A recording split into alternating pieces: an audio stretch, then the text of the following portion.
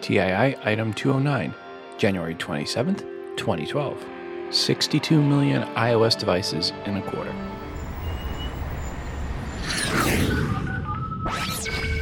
Welcome to Today in iPhone. I like it a lot. Today in iPhone. Hey, Google! Oh yeah!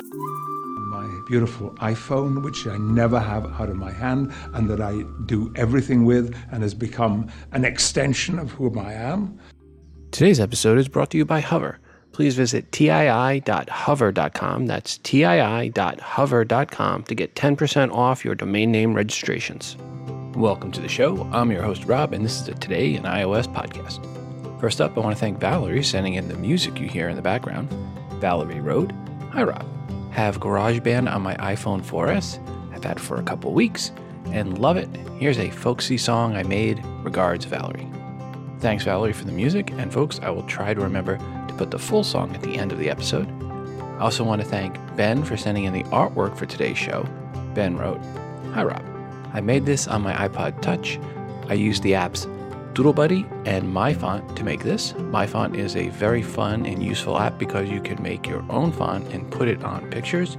You can also email the font as a TTF file and put it on your Mac or PC. Regards, Ben." Well, Ben, thanks again for sending in this artwork. Folks, you can see Ben's artwork in the TI app in the extras for episode 209, or if you subscribe via iTunes as the album artwork, and also as a standalone post in the VIP section. And I will try to get it up on Google Plus and Facebook as well. If you have some artwork and or music you've created on your iOS device and would like to share it with the audience, please email it to todayinios@gmail.com and make sure to include which app or apps you use to create said artwork and or music. In this segment of How Wrong Were They, we have the following quote. Quote, "Research Emotion's new tablet is surprisingly mature for a new product, and one that will clearly be embraced by both consumers and corporate users alike." Unquote. Jack Capricia, Digital Journal, 15th of April, 2011. I'm guessing a "you don't know Jack" reference here would be just a little too obvious.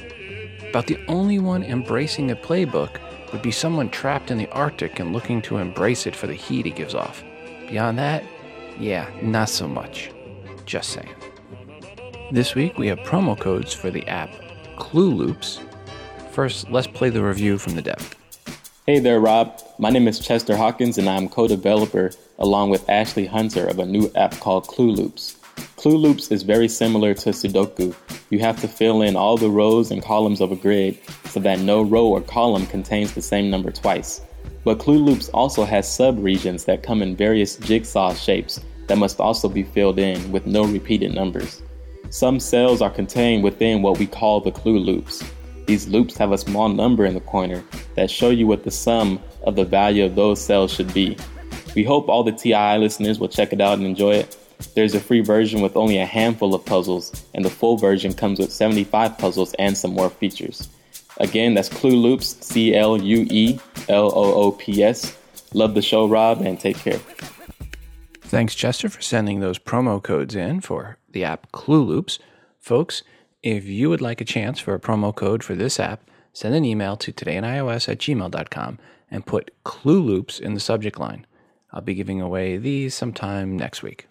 As always, if you are an app developer, email me if you want your app featured in the promo giveaway segment. There's never a charge for you, the dev. We just need 5 promo codes or more to give away. Simply email me at todayinios@gmail.com, and please also include a 60-second or less audio review of your app indicating up front you are the dev. Hi, Rob. This is Ray Norris from Richmond, Virginia. I'm calling in today concerning a tip sent in by Dave on last week's show, episode 208.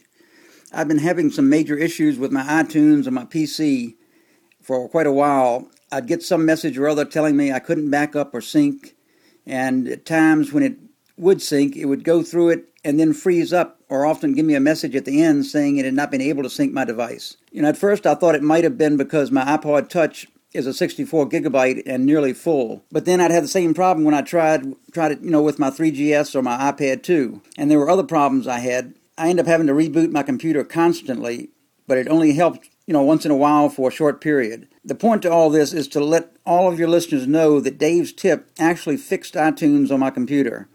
I followed his instructions exactly, and then rebooted the computer and opened iTunes back up. And it ran fine and has since then. I don't have any of those problems that I just mentioned. I really want to send mega thanks to Dave and to you for having this great podcast, man. I mean, we found out so much stuff listening to this podcast of yours. The app you've got is great, too. There's so many extras in there for us. But anyway, just wanted to let you and your listeners know that Dave's tip really does work if anybody's got the same problem. Take care, Rob, and keep up the good work.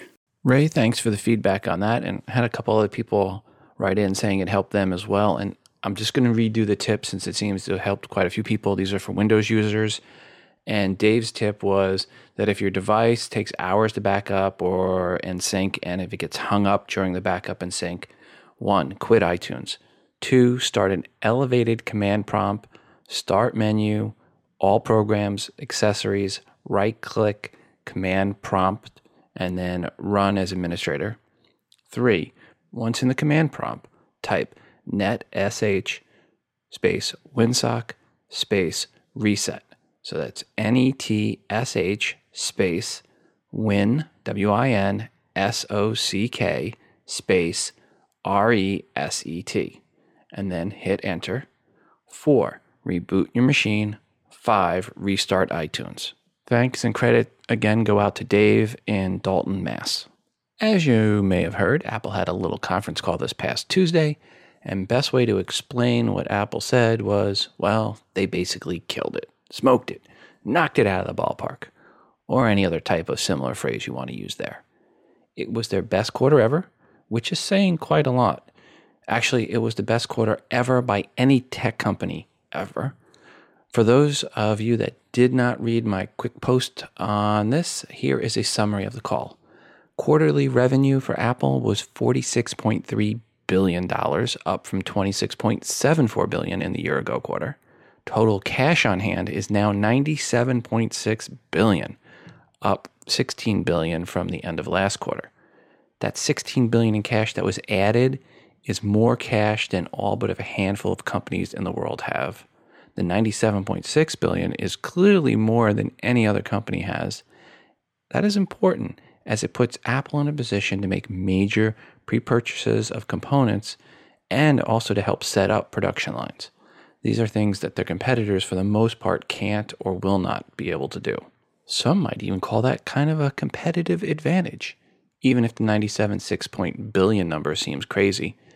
Just realize this, when you have that much, spending $1 billion here or $1 billion there to set up a new production line to give you an advantage over your competitors doesn't seem that onerous. Per last quarter sales, the iPhone sold 37.04 million units. That's up from 16.24 million in the year-ago quarter. And that blew away every analyst's, and my numbers too.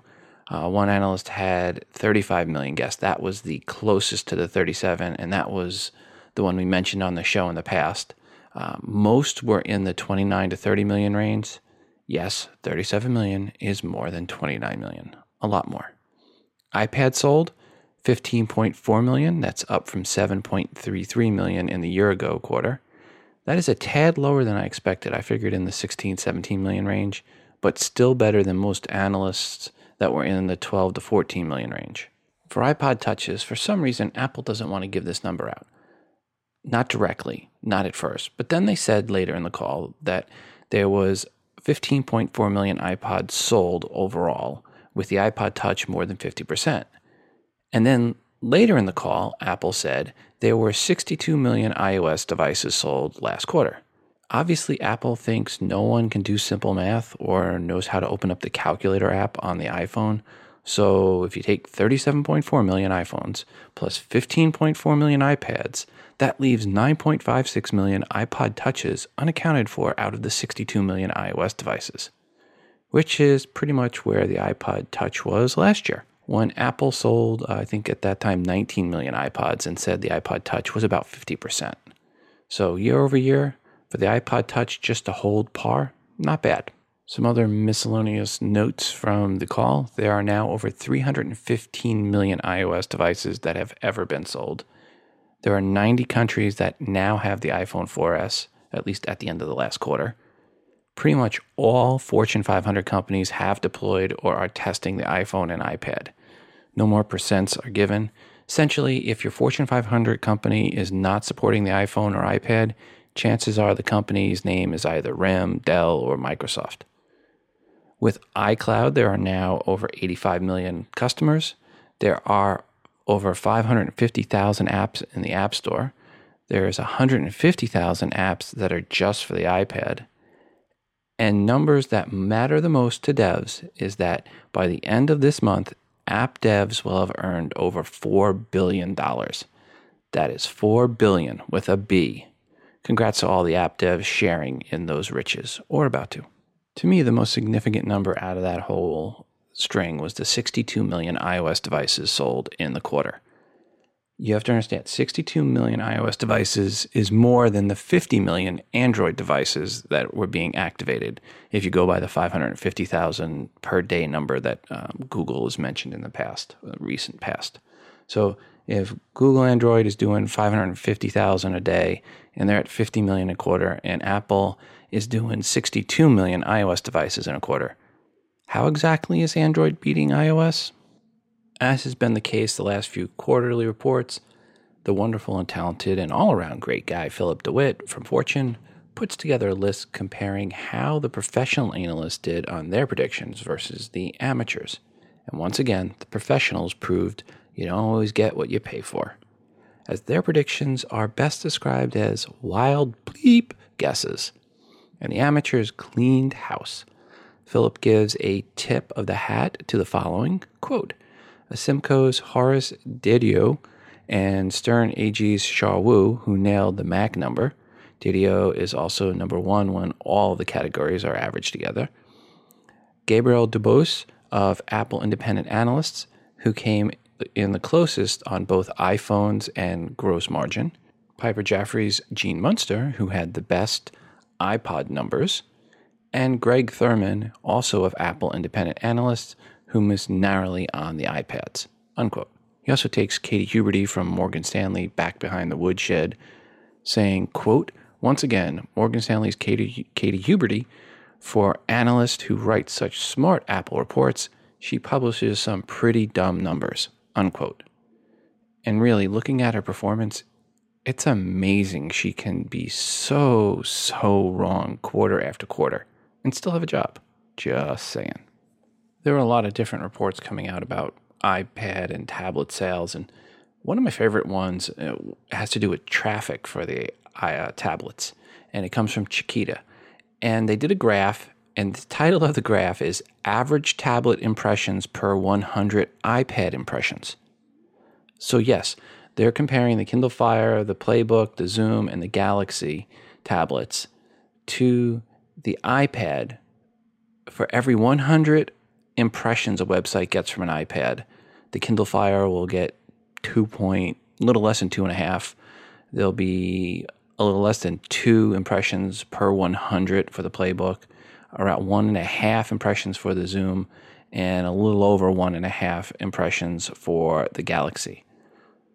So yeah, it's a 50-to-1 ratio from the iPad to the Playbook on that.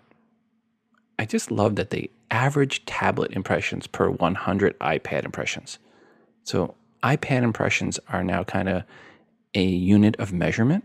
I'm going to go out on a limb here and say that Amazon, RIM, Motorola, and Samsung aren't going to be using that graph in any of their marketing slides anytime soon. And speaking of the Motorola Zoom, and it seems to be I'm one of the only ones doing that, because really most people are not talking about the Motorola Zoom, at least according to Moto's numbers for the last quarter, where they shipped, not sold, but shipped just a scant 0.2 million Zooms compared to Apple's 15.4 million iPads that were sold, not shipped, but sold. For those quick with numbers, yes, that is an over 77-to-1 ratio of iPads sold to Zooms shipped. If it was sold versus sold, sure, the ratio would have been over 100-to-1. Ouch. This reminds me of the latest reports making the rounds by analysts comparing tablet shipments for the last quarter and saying Apple dropped down to 58%, 57% of the tablet market. Two big issues with this. One, as I've said before, don't talk about chip numbers. Tell us about sold to end user numbers, which you only really get from Apple. Sadly, none of the Android manufacturers are willing to pony up and say what they really are selling. The second big issue is let's look at revenue. Most of those Android tablets, which are making up now what they say 39% of tablet shipments last quarter, and again, shipments, well, they mostly had a much, much lower average sale price, ASP, down around less than half of Apple's ASPs. Actually, it's not a far stretch to say Apple's revenue from tablets was at least 80% of the tablet market last quarter, and closer to 90% of all the tablets sold last quarter. So if we were to look at tablets sold last quarter, I can see Apple getting close to that 90% of revenue for the quarter. Just remember that when you see any blog posts or any articles out there talking about Apple's market share dropping on the tablet side. AT&T this past week also had their quarterly call. On that, they mentioned that there were 9.4 million smartphone sales. And of that 9.4 million smartphone sales last quarter, 7.6 million were iPhones. And Verizon had their numbers, and they had 7.7 million smartphones that were sold last quarter, of which 4.3 million were iPhones. More than half for Verizon and 80% for AT&T.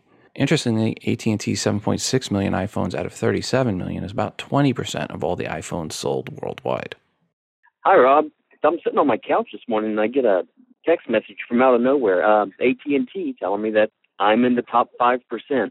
I checked my data usage. I'm at about 2.5 gigs halfway through the billing cycle. I'm just kind of wondering, with all the complaints and everybody getting all these text messages, are there any lawyers in your audience that have started a class action lawsuit? Anybody thought, hey, I can make a mint, starting up a class action lawsuit? If so, where do I sign up? Is there anybody out there who can kind of guide us along and get this resolved with AT&T? Give your audience some notice. Let us know. See if we can find out. Thanks. Into the email bag we go. Hi, Rob. I don't think anyone else has raised this issue I've had with the iPhones, 3G, 3GS, 4, and 4S. The issue shows itself when you are on a call in an edge area. Then during the call, you move to a known 3G area. The iPhone will never hook up to 3G until you hang up the phone call. What gives? Is this an Apple or cell phone chip maker issue, or can one of them fix this? Just my 2 cents on an issue that has not been talked about. Regards, Thomas in Tuscaloosa, Alabama. Hi, Thomas. This is what we call normal behavior. When on a 2G connection and an active phone call, the iPhone and other phones that are 2G, 3G typically do not hand off to the 3G network while the call is active. It will stay on 2G until the call ends. Same usually is true if you have a data stream active as well.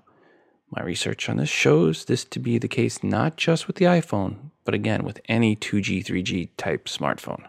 Back into the email bag. Hi, Rob. I want to share something that happened to me today. I was using my iPhone 4 with unlimited data plan when all of a sudden, bam, I got the evil text message from AT&T. Your data use this month places you in the top 5% of users, unquote. I call BS on this and quickly checked my data usage. I had to reset my data just days before I paid my bill, which I do every month, and noticed that I had sent 109 meg of data and received 1.6 gig of data.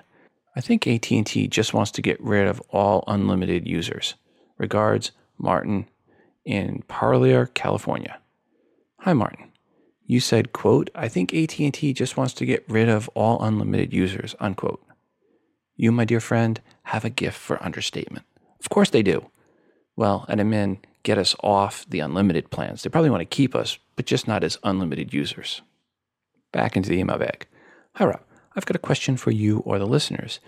I have an iPhone 4S and an Apple TV, and I just got the MacBook Pro. And when I use my Apple remote, the little one that comes with the Apple TV, it turns the volume up and down on my MacBook and maneuvers the mouse around and other things. Just wondering if you or anyone else has had this happen or have heard of this, and if so, do you know how to fix it? Regards, Jacob from Indiana. Hello, Jacob the Hoosier. Yes, this is a known issue with the Apple TV remote causing actions on your MacBook. The way to fix this is to block the Apple TV remote from your MacBook. To do that, on your MacBook, go to the Apple menu and select System Preferences. Click Security in the System Preference window. Then click the checkbox for Disable Remote Control Infrared Receiver. That's it. I had the same issue as well. I want to take a moment now to talk about today's sponsor, and that is Hover. If you go to tii.hover.com, that's tii.hover.com, you can get 10% off your domain name registrations and transfers. I saw a post on Boing Boing yesterday by the great Cory Doctorow. He was talking about getting your domains off GoDaddy because of their various issues, overt sexism in their ads, and past support for SOPA being two of the key reasons, but not the only ones listed. And Cory mentioned a few places to transfer to, with Hover being the top of the list and the one he uses. As mentioned before, Hover has never supported SOPA, and I can't tell you why anyone in the hosting biz would, but support for or against SOPA should not be the only reason for transferring to Hover.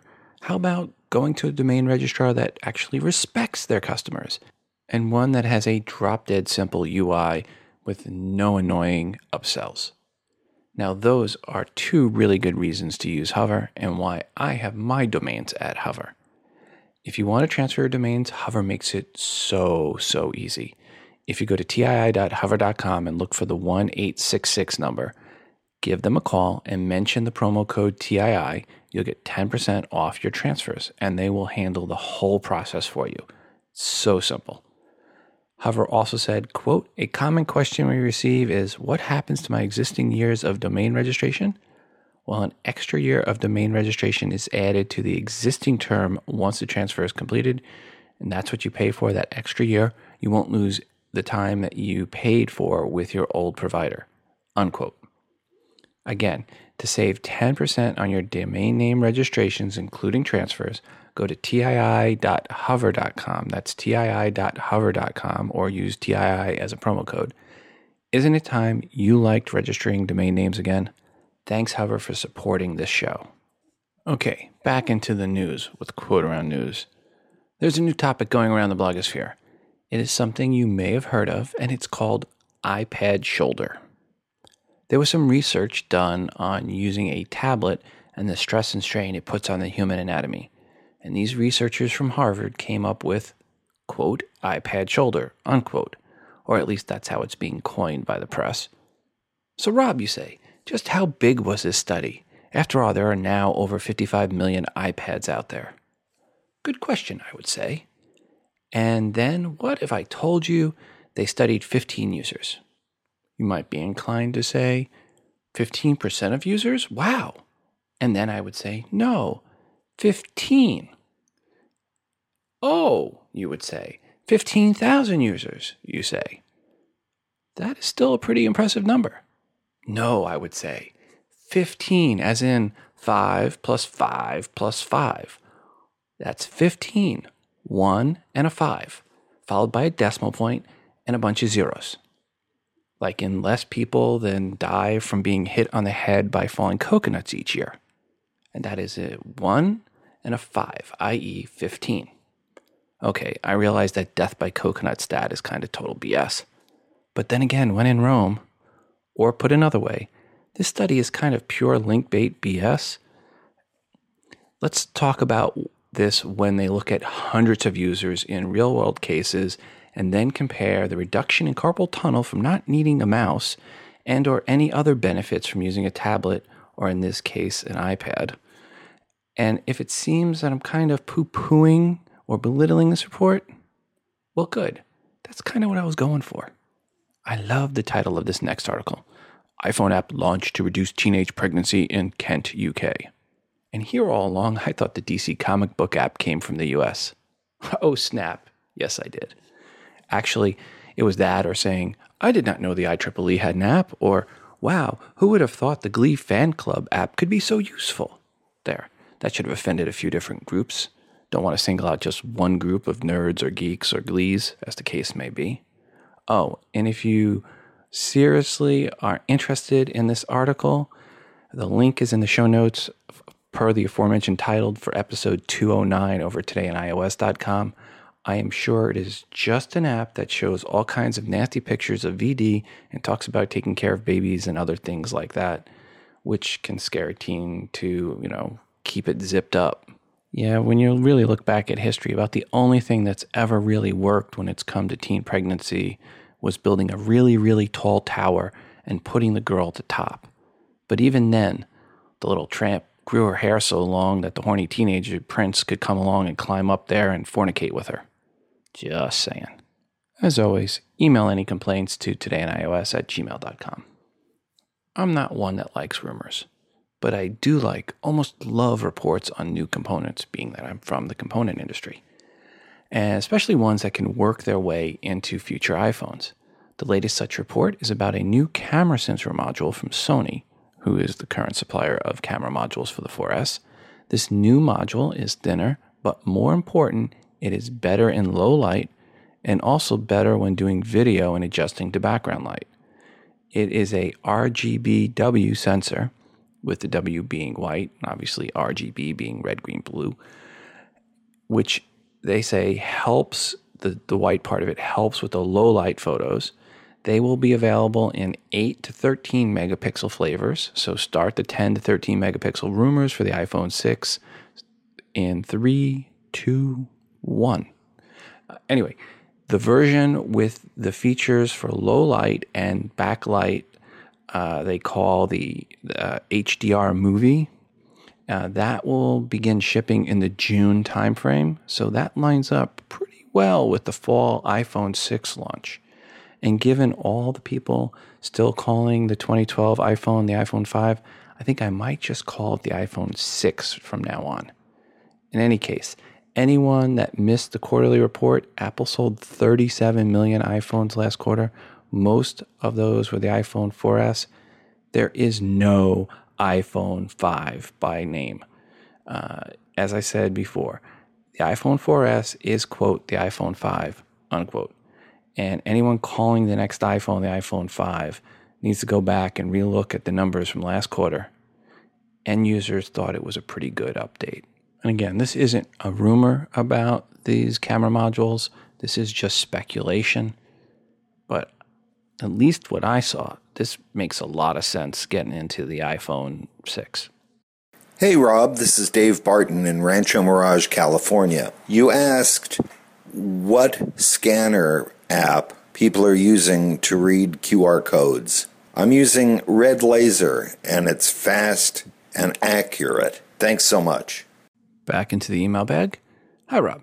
I want to tell you about an app that I don't hear very much about and that I consider to be a true gem and incredibly productive. It is called Lazy Text. This is one of those amazing apps that you didn't think you really needed until you try it out. The premise is simple. It allows you to send text from your computer to your iPhone or iPad and vice versa, rather than having to email long strings of text to yourself to use on your iOS device or PC. I use it all the time when I have a long string of text that I want to transfer to my iOS device or vice versa. Basically, it allows you to cut and paste between your PC and iOS device. The app does require that both the PC and the iOS device are on the same network, so this is a limitation to the app, although I still highly recommend it to your listeners. Regards, Quintus. Thanks, Quintus, for the heads up on Lazy Text. And Lazy Text is one word. Hi, Rob. It's Kevin Crossman from the That's What She Said podcast regarding the question about QR codes.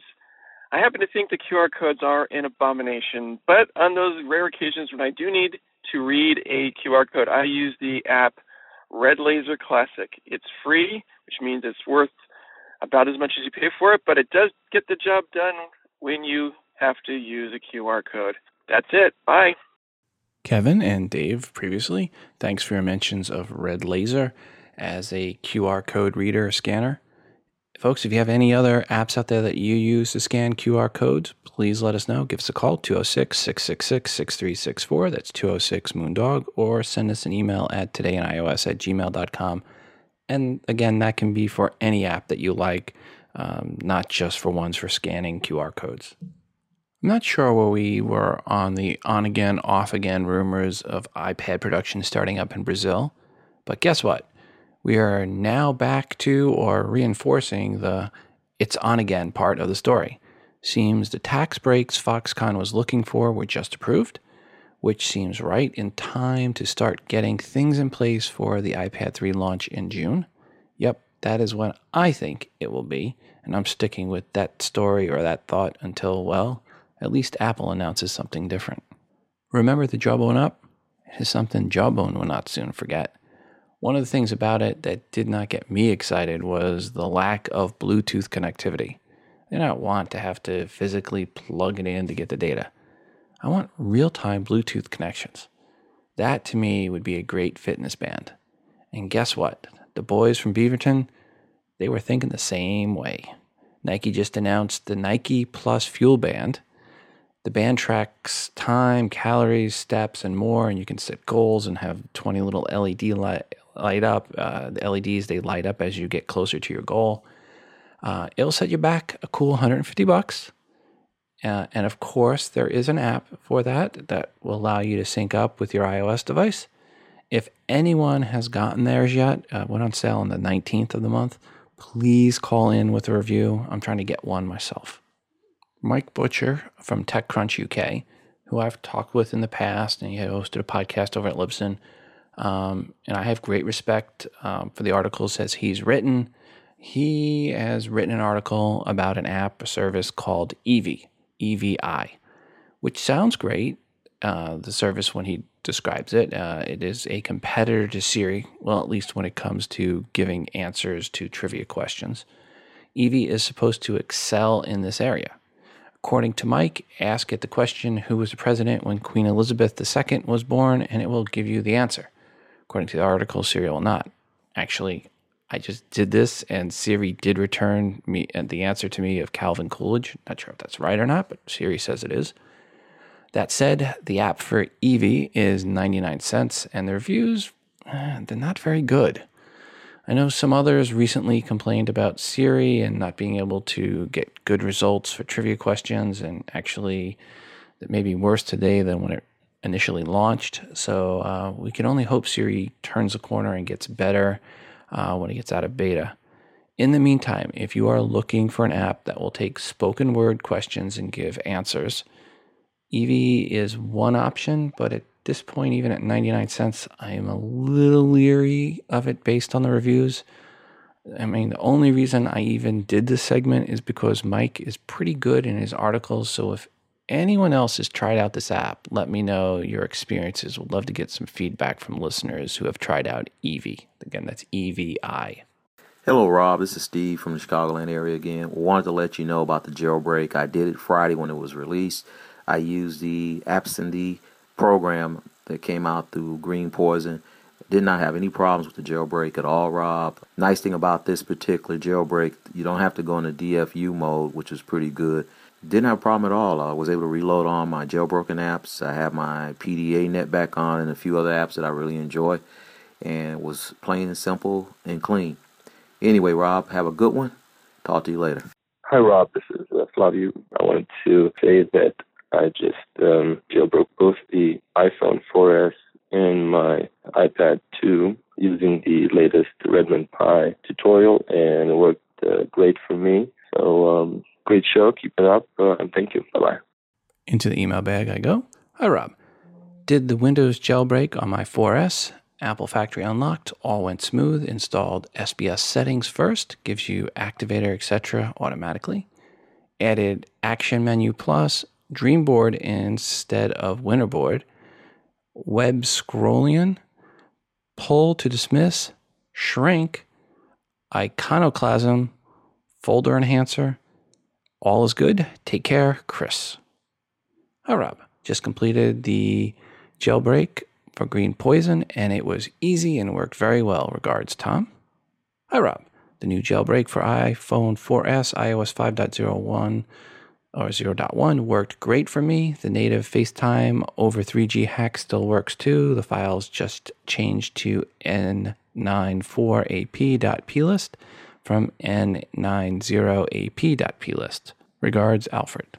And thanks to all the others that sent in emails and voicemail messages about their feedback with their jailbreak experience for their 4S and their iPad 2. I think other than one, maybe two people, all of the experience seems to be very positive. I did put up my tutorial now, so if you go over to todayiniphone.com, you'll see the tutorial over there for jailbreaking for the 4S and the iPad 2. It is a really easy, simple jailbreak. So simple, in fact, the dev team reported that almost 1 million people jailbroke an iPhone 4S or iPad 2 last weekend. So in 3 days, 952,000 jailbreaks. That is not what convinced me, though, that it was a really easy jailbreak. Nope. What it was when I got a call from Gary Leland, a.k.a. P. Dilly from Podcast Pickle, and my co-host on Today in Podcasting. And he told me he did the jailbreak himself. That was when I knew it was an easy jailbreak. That said, like I mentioned, I did put up a tutorial Wednesday night on the jailbreak using Green Poison for the 4S and the iPad 2. As one listener wrote, you may want to do this jailbreak quickly, as when iOS is updated to 5.1, you'll not be able to use it and not be able to restore should something go wrong in the jailbreak process, which a couple people said did, and once they did restore, they were able to go ahead and get it done after the restore. Why don't I just read the quote from the one listener? And he said, once 5.1 drops, Apple will quickly stop signing 5.0.1, and there is currently, and there may never be, a way to restore back to 5.0.1 on an A5 device. So, an A5 jailbreaker's best option is to jailbreak now, while Apple is still signing 5.0.1. That way, if anything does go wrong, you can simply restore and try again, unquote. Thanks, Paul, for that advice. Please read over the tutorial I put up and read it twice and follow the instructions exactly, especially step 0 when getting your iOS device prepped and ready for the jailbreak. And by the way, yes, that advice does include force quitting any apps you have open, restarting the machine. Actually, I say to reboot your iOS device using a reset of network settings, and making sure iTunes is completely quit out of your computer. And finally, making sure your iOS device is plugged in to the USB port on your computer directly, not through a USB hub, not through a keyboard that's then connected to the computer, not through a monitor that's connected to the computer, but directly to the computer. From your iOS device to the computer, nothing in between. That really, I know in the past that's really been an issue when people try to do stuff through hubs, so make sure you get a direct connection. Hey, Rob. Love the show. I just want to let you know, I know you mentioned about iCade a lot, and you had said, I think, that you picked one up.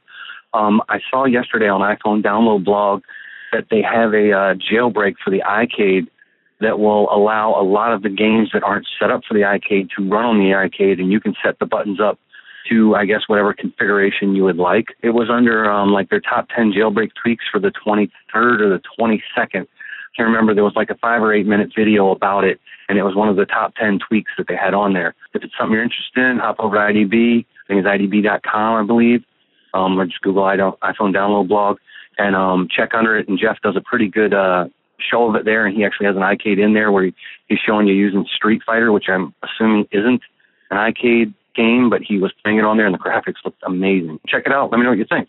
Thanks. Have a great day. Thanks for the heads up on that. And folks, the name of the app is Blutrol, Blutrol. So if you search in Cydia, Blutrol, you can find it there. The app is a pay-for app, and it's $6.99. Read through the instructions on how you have to set it up. They have a little tutorial there before you buy it, so you can get a feel for everything that's involved. It's not the simplest process in the world. That said, at $6.99, that's not a bad price if you spent $100 or even $50 on your iCade and now want to use it with all the apps you have.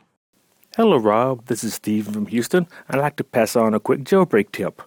when I'm Googling in mobile Safari, a lot of times come across a Wikipedia article that looks interesting. But I really don't like using mobile Safari to view Wikipedia articles. I prefer to use an App Store app called Articles. And I thought this got to be a quicker way than just exiting and then launching articles and then redoing my search. So I did a search on Cydia, and sure enough, there's an app a tweak called Open in Articles. And basically what you do after you install it is when you go to mobile Safari and you bring up a Wikipedia article, you tap the plus sign or the center icon on the bottom of the toolbar. And when you do that, when you in a Wikipedia article, it has a new option called Open in Articles. And so basically it just then launches articles at the same Wikipedia page you was in mobile Safari. So that's a quick way to move back and forth between Safari to Articles. I didn't find any other tweaks for other Wikipedia apps like Wikipanion and some of the others, just Articles. But maybe there'll be some in the future. Well, thanks. Enjoy your show. Have a great day. Bye. Hi, Rob. This is Steve from Chicagoland area. I have a couple reviews for you. First one is called Calltail. It is a Cydia jailbroken app for $1.99, and you can use this in conjunction with Siri. What it does, it will notify you or let you know who's calling you from a phone, from your iPhone. It also will read to you any messages, text messages, or email messages you get, letting you know when the message is from and what the content of the message is. And also with third-party apps, it will let you know about notifications. So this is a pretty neat little app. It's $1.99. Again, it's from the Cydia App Store, and it is called Calltail. The other app I want to let you know, Rob, is an app from Griffin Technologies. And actually, it's a product, not an app. Well, there's an app also with it. But it's from Griffin Technologies. And it is called the Beacon. And what it is a universal remote control system. It has an app that you can get in the App Store called, from a company called DIJIT. That's what it's powered by. And this particular app allows you to use with the iPhone or use with the iPad. Will give you a list of remote controls. I think it's like 3,200 remotes, different devices, receivers, Apple TVs, DVRs, televisions. And it's just pretty neat. The Beacon is $69, and you can go in and automatically find any remote to any of your devices. And if you can't, you can create a remote control just by teaching it the various commands you want and create your own remote. And you also can massage existing remotes. Rob, to give you an example, on my Apple TV, I want to put on their TV button so I can automatically cut the TV on and go right to the Apple TV. I can do that. And I also can add volume up and down if I want to that remote. And so you can massage existing remotes to your liking. This is pretty cool. Again, it's called The Beacon. The app is, again, Digit, I think it's called DIJIT. You can find that in the App Store. The Beacon costs $69, and again, it's from Griffin's Technology. This next article is for those of you that have an iPhone 3G. There is a jailbreak app, software system. I'm not exactly 100% sure how to explain this one. It's called White Door, D00R. So White D00R. And what this is a replacement OS for your iPhone 3G. So if you've updated your iPhone 3G to the latest iOS and it's kind of lagging and it's sputtering along, and you want to try to get your iPhone 3G back up and be spiffy, you might want to try out White Door with zeros in there instead of O's. And I'll have a link to the show notes for this one. It's best for you to read the article. Look for the article titled Resurrecting Your iPhone 3G, and you can find that at todayonios.com for episode 209. Your podcast saved me over $1,500. Hey, Rob, this is Joe from Orlando, Florida, calling with a quick review of an app that was featured on episode 170 back during the promo code segment. The app is called One Track, and it allows me to utilize the songs on my iPhone in a way that the iPhone doesn't normally allow you to use them. Generally playing a playlist, it will just continue playing unless you hit pause and restart. But with the One Track app, I can set it up ahead of time, and it will play the song at the volume I would like it to play. as well as stop at the end of a song or continue playing a number of songs and then stop after one until I continue it on my own. As a performer, it really helps me while on stage because I've paired it with a Bluetooth receiver, and I can carry my phone in my pocket or on an armband and work the music right from the stage without having to worry about having a sound person waiting in the back or dealing with it by running off and on stage to stop a CD player or press the pause button on the iPhone. The reason it saved me $1,500 is I was just about to purchase a device that would do just that on its own and a remote switch in my hand. It basically comes with a computer that is run by the remote switch, but since my phone works as the computer, the OneTrack app really just takes over for the remote itself and makes everything work. Sean, the developer, has been really great in listening to the feedback that I've had and has put me on the beta team so I can use the app's features and test out some things as we go. And he's really coming along with some great features in the newest update that should be coming out pretty soon. Thanks for a great show and for saving me over $1,500. Hi, Rob. This is Linda from New York. I agree with William, who said what iOS is missing. What I would really like the Apple do is create an undo for the Notes, the Apple Notes app, and also for Notes in the phone app. I've been amazed several times when I've tried to hold something to do a delete, and instead it replaces or deletes the whole thing. So that's my suggestion. Thanks so much for your show. Keep it up. Bye-bye. Hi, Linda. Per your request for an undo in the Notes section, I want you to do this. Open up your iOS device, your iPhone, and go into the Notes section, and then type in, "This is a test." Now hold your iPhone firm, very firm, and shake it. What do you see? Ooh, it asked you if you want to undo. It's actually already built into iOS. So the shake to undo, I think, was actually added in iOS 4.x. Actually, the shake to undo works with most apps on your iPhone. So if you are typing on your iPhone, you make a mistake in the email program, in Safari, wherever, just shake to undo, and you'll see you get a little pop-up asking you if you want to undo the typing. Hi Rob, my name is Jessie, calling from Southern California. Wanted to recommend an app to one of your listeners in episode 205. Somebody was calling regarding a something where he could put his phone on silent for a specific period of time. He was getting calls late at night, and he also was thinking about using it in class. So I wanted to recommend getting a Google Voice account and using the Google Voice app. There's an option in there where you can just toggle on and off a Do Not Disturb from the Google Voice app itself. You can also go into it from your computer, and I think that there's a way of setting it up so that it would just be a recurring thing where you could set it every single day during specific time periods. It would just go on automatically Do Not Disturb. And there's also a lot of other reasons I really like having a Google Voice account. I've been using it, as I said, for a few months now, and a while back I actually lost my phone, and because I was able to get to it from any computer where I had an internet log on, I was still receiving all my text messages, could still see who was calling me, could still respond to everybody. The other cool thing about Google Voice in general is that it will, when somebody leaves you a message, it transcribes it. It doesn't do it perfectly, but it does give you a pretty good idea of who's calling and what they're calling about, and if they want you to call them back and they leave a number, and does a pretty good job of duplicating those numbers, and you actually just click on them and it will call directly from your phone. The only thing about it that was a bit of a pain was I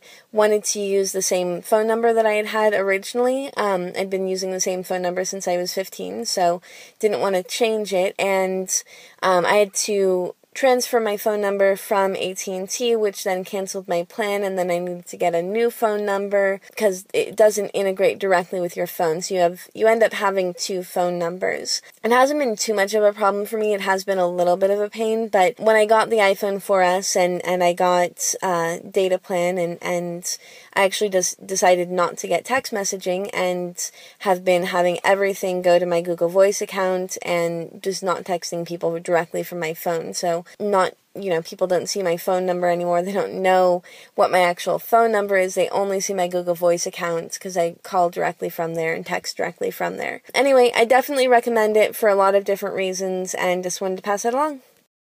Jesse, thanks for the recommendation and feedback. You mentioned there in Google Voice sometimes the transcription doesn't go quite right. One time I was testing out an app for Elsie's Yoga Cooler podcast, and I called into her call-in number and left her a message, and I said, "Hi, Elsie. This is Rob. Just testing your app to make sure this is where everything should go." What came back to Elsie was not quite the same. What came back was, "Yeah, I'll see you. This is Rob. Just testing your ASS, making sure this is where everything should go." Slightly different message. Elsie, who's doing a spit take right now, called up laughing and said, "I have to send you this message," and she sent it to me, so it was pretty funny. Last week, I mentioned the iBooks author app, and I said I had a couple of iBooks I was going to write, and I decided Sunday when I was watching the Giants beat the 49ers, during the game I was going to see how that app worked, and I was going to work on the laptop and do that.